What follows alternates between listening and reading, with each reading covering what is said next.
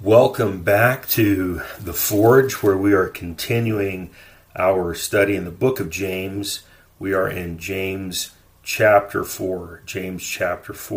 So we are going to begin with a reading through the entire chapter. James chapter 4, verse 1. He says, "Where do wars and fights come from among you? Do they not come from your desires for pleasure that war in your members? You lust and do not have.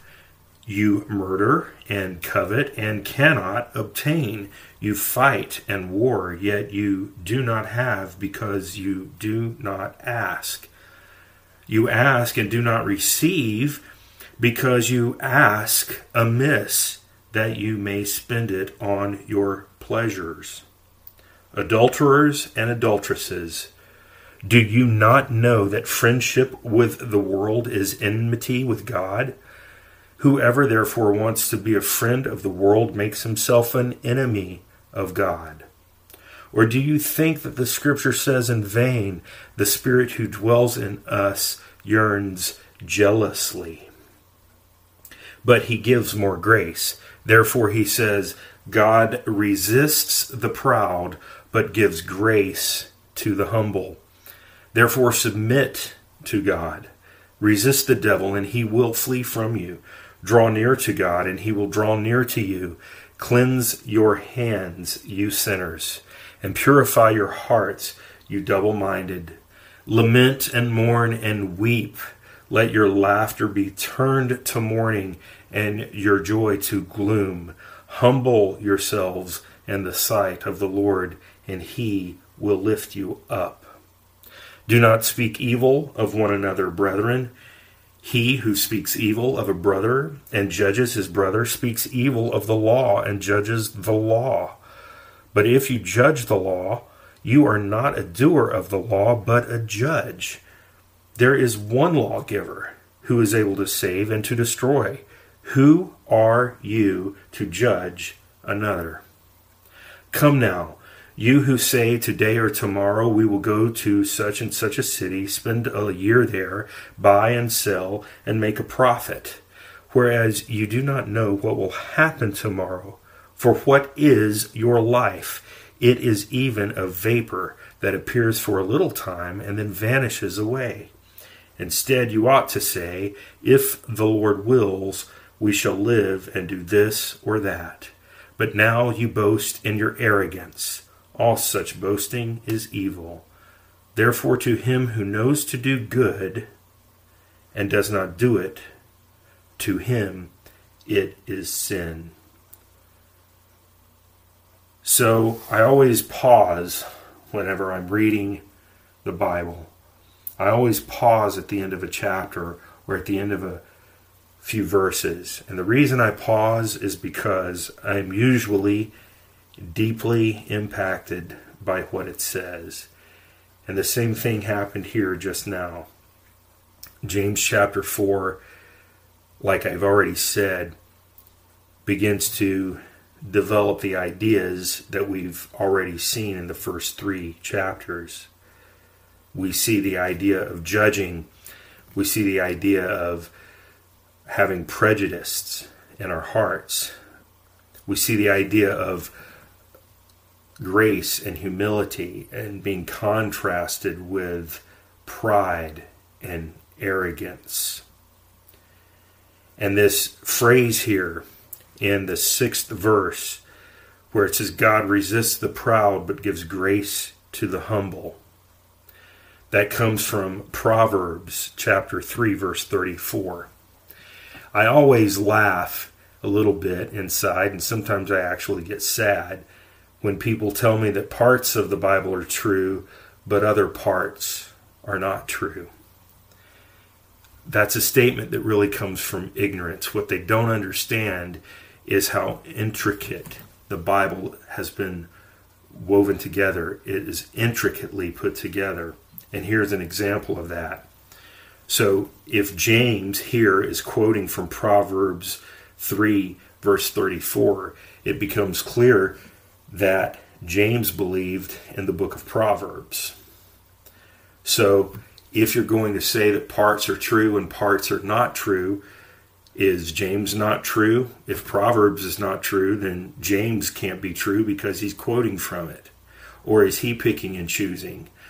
And the writer of Proverbs, clearly, how are you going to go through the book of Proverbs and decide which parts are good and which parts are not good? Then you become the judge of what is the Word of God and what is not the Word of God. And really, the deeper you get into the study of the Bible, you find that things are so intricately put together that these concepts build upon each other. And if you discard any part of it, anywhere along the way, even though it may seem like a very small, simple thing, it will begin to cause the whole to crumble. Because there are so many cross-references and so many quotations from the other scriptures. And you must come to the conclusion that it was put together by someone outside of our time and our space, because whoever put it together was able to see the future with 100% accuracy. Otherwise, your alternative is that the whole Bible as a whole must be thrown out. And those are the decisions that you have to make. That's what you have to come to. When it comes to Scripture, there's no middle ground. And like I said, I chuckle whenever I hear people from a secular worldview or humanist or an atheistic point of view or an evolutionary point of view trying to merge concepts together that are contrary to Scripture. So the ball is in your court, listener. You're going to have to determine. Why do I bring that up? Well, if you look here where it says again in James chapter 4, I jumped all the way to verse 6. This isn't in my notes, by the way. I'm just telling you exactly how I feel about this. When I read something like verse 6, God resists the proud, but gives grace to the humble. When I note that that is a quote by James from Proverbs chapter 3, verse 34, what I see here is a call to the sinner.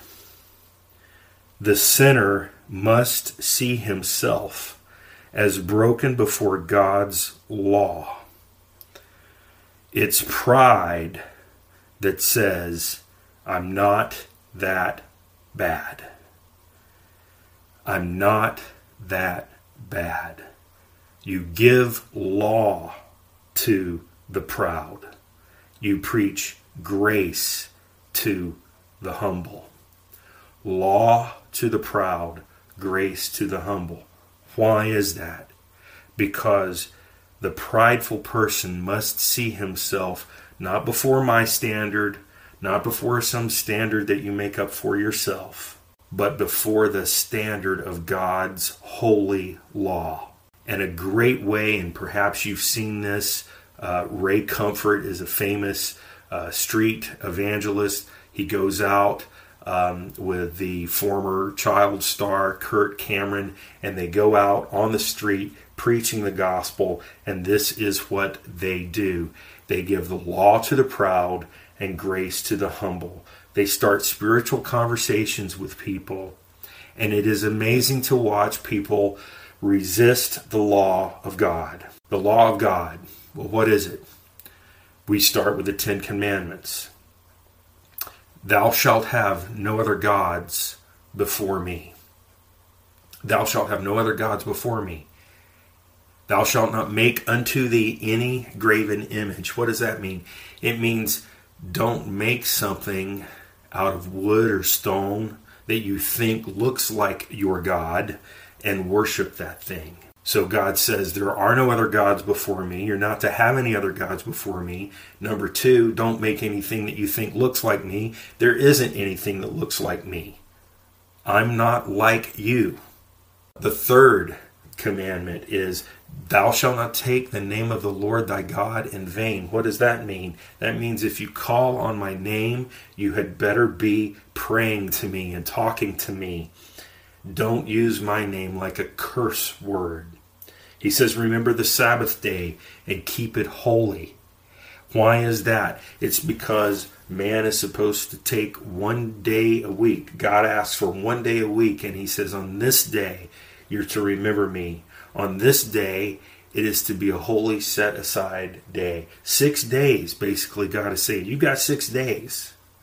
Those are your days. On the seventh day, that's my day. That's for you and I.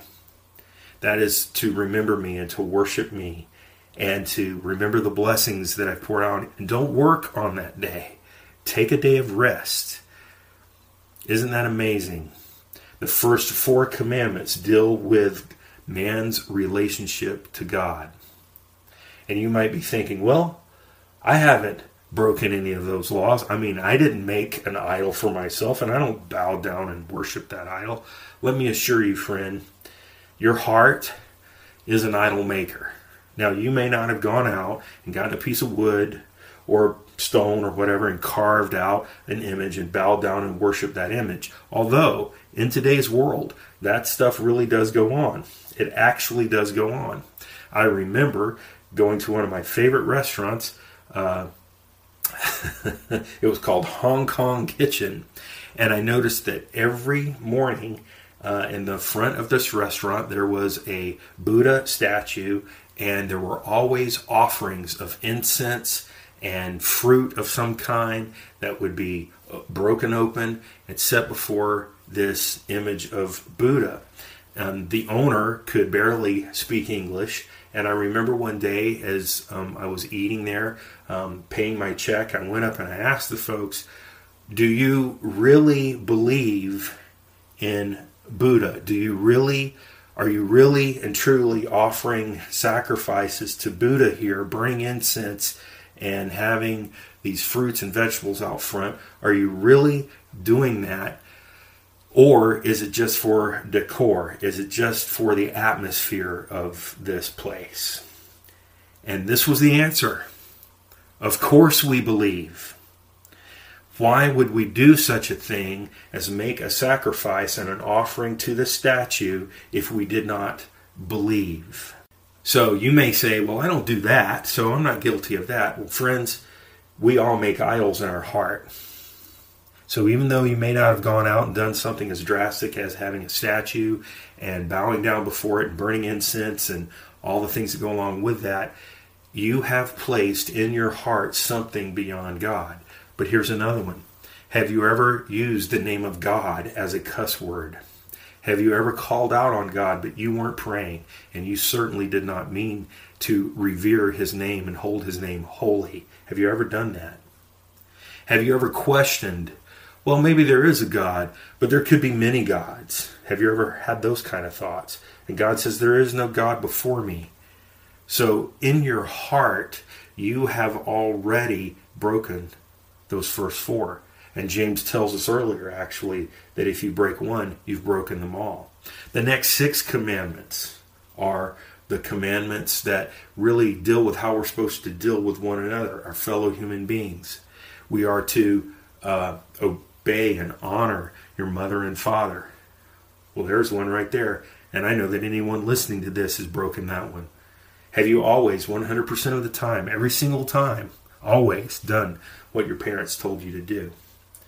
We're not to lie. We're not to bear false witness. Have you ever told a lie? It says that we are not to covet, or we're not to lust. And all that is simply is wanting something that you can't have. Not wanting something like it. You want that one. Let's say, for example, that I see that my neighbor has something, and I don't want something similar to what he has. I want his property. I want what is his. You see, that's covetousness. That is me wanting something that does not belong to me. And that leads to not stealing. I'm not supposed to steal. I'm not supposed to take something that doesn't belong to me. Have you ever stolen? Have you ever had a work situation where maybe there's office supplies And those office supplies, technically, they don't belong to you. They belong to the office. But you use the pen, or you use a piece of paper, or sticky notes, or whatever. You use the office supplies, and they find their way into your briefcase, or they find their way into your pocket, and you take it home. And you use it at home, and then you remember, oops, that's not my pen. That belongs at the office. Oh, well, I guess I'll just leave it here. Friends, that's stealing. That's stealing. Interesting, isn't it, when you really start to dig down into the law, how much of the law that you have broken. You're not to commit adultery. That means, men, if you're married, women, if you're married, you're not to cheat on your spouse. And you think, well, I've not done that. I've never had an affair, so I'm good on that one. But then Jesus expands that out to expose the heart of man, and he says, if you look at a woman with lust in your heart, you've committed the act already. So Jesus exposes the heart of man. He tells us, listen, it's not just about keeping a list of rules. It's what's in your heart that matters, which is really what I was getting at with idolatry. So as you see, we've now broken adultery, idolatry. We've placed other gods before him. We have used his name in vain. We have wanted things that were not ours. We have stolen. And the thing is, if you break one, you break them all. Well, here's one. You probably think you're okay with this one. Thou shalt not commit murder. You're not supposed to kill. And you say, well, I've never killed anybody, so it can't be that bad. But then, once again, Jesus exposes the heart of man, and he says, if you've hated your brother, guess what you've done in your heart? You have committed murder. So why am I going through this? I kind of went off on a tangent there. Like I said, this is not in my notes, but I feel that it needs to be said. It needs to be said because James here says God resists the proud. If you don't see yourself as a law breaker, a transgressor of the law of God, if you don't see that, then you cannot be ready for the next part of this verse where it says, but he gives grace to the humble. You must be broken before God's law. Let your pride, the fact that you think that you're okay, that you're not that bad, because after all, you didn't cheat on your taxes or your wife. You didn't pick up a gun and shoot someone. You live a pretty decent life, and you think to yourself, I'm just not that bad. What you're saying, dear friend, is that you don't need a Savior. That you are going to face all eternity based on your merit. And what I am proclaiming to you, what the Bible clearly states, is that you do not have standing before God. Because God is not going to compare you to the most vilest, evilest thing that you can imagine in your mind. He's not going to compare you to me. He's not going to compare you to a serial killer or some notorious criminal. He's not going to compare you to something that by worldly standards is good and by worldly standards is evil. He is going to compare you against the perfect law of God. And if you are honest with yourself, you know that you have violated God's law. You know that you are a liar. You know that you are a sinner. You know that you have committed adultery in your heart. You know that you've committed murder in your heart. You know that you have used his name in a way where you are not praying. You know that you have placed other gods before him. You know that you have coveted. You know these things. In fact, the Bible tells us in the book of Romans, you know the truth, but you deny the truth in your unrighteousness. You know the truth, but you deny the truth in your unrighteousness. So let's talk about grace. Let's talk about grace to the humble. Examine yourself before the law of God, and then realize you have no case. Do you honestly believe that you're going to stand before the judge of the entire universe and you're going to plead your case something like, I'm not that bad. I was a good human being, God. You gave me a brain, and I looked at your word, I looked at the Bible, and I used the brain, God, that you gave me, and I came to the conclusion that it's not true, it can't be all true, and I'm just not that bad of a person. I never killed anybody. I was a good human being. I treated people with respect and honor, and I was a good guy. Do you honestly think that that's going to stack up? Because what God demands, He demands this. He demands perfection. He demands perfect obedience to His law. And you honestly think you're going to stand before Him with your excuse? I wasn't as bad as my neighbor. I wasn't as bad as so-and-so. Do you honestly believe that that's going to fly? Let me assure you, friends, the only way to God is through Christ Jesus, His Son.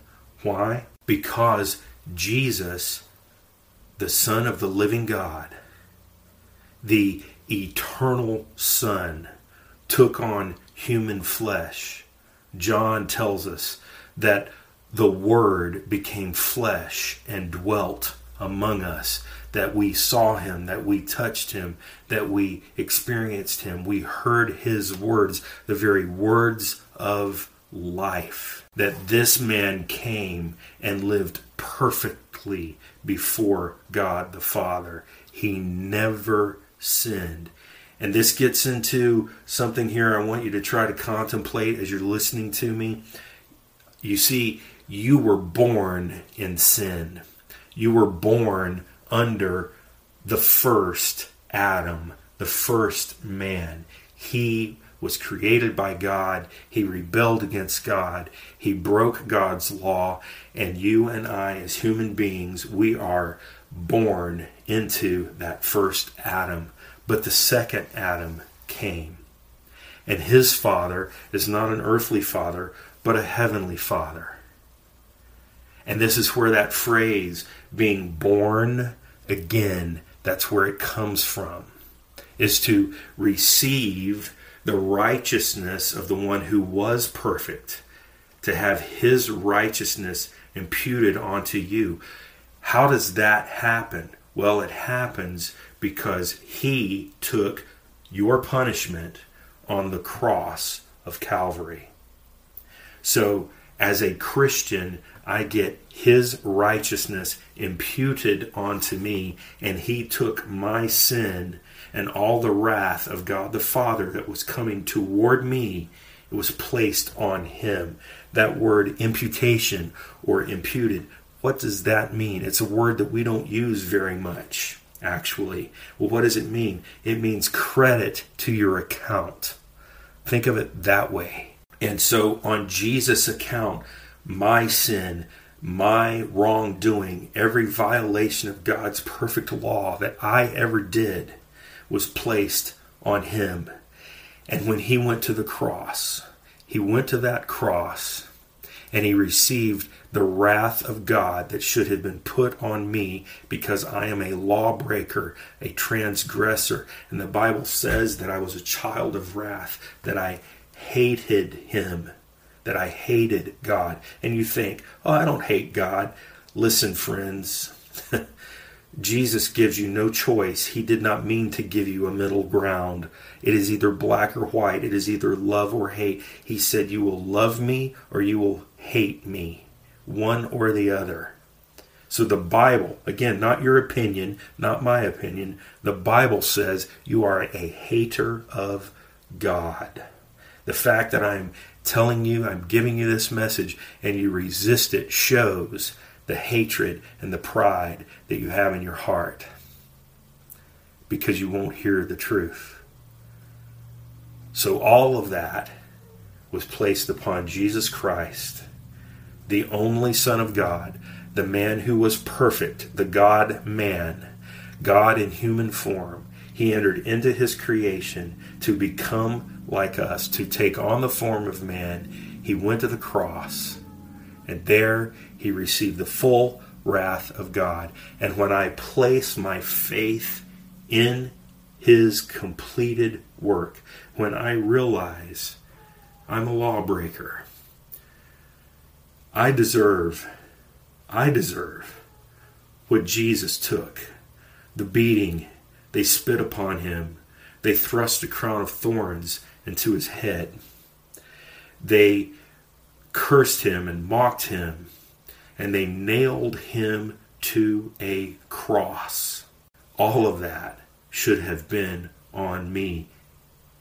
All of that should have been on me. But Jesus laid down his life, and he tells us, greater love has no man than he that would lay down his life for his friends.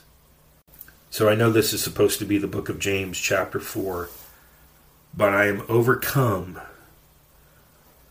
by the need to proclaim the gospel to whoever is listening. I went way off my notes because I read this verse here, James chapter 4, verse 6. But he gives more grace. Therefore, he says, God resists the proud, but gives grace to the humble. I hope that this makes sense. I hope that someone listening to this podcast, you needed to hear this. You needed to hear the truth of God and see where you stand. I promise I will pick up James chapter 4. We will continue a verse by verse through chapter 4. God bless you. If you do not know Christ, today is the day of your salvation. Call out upon him, receive by faith his finished work,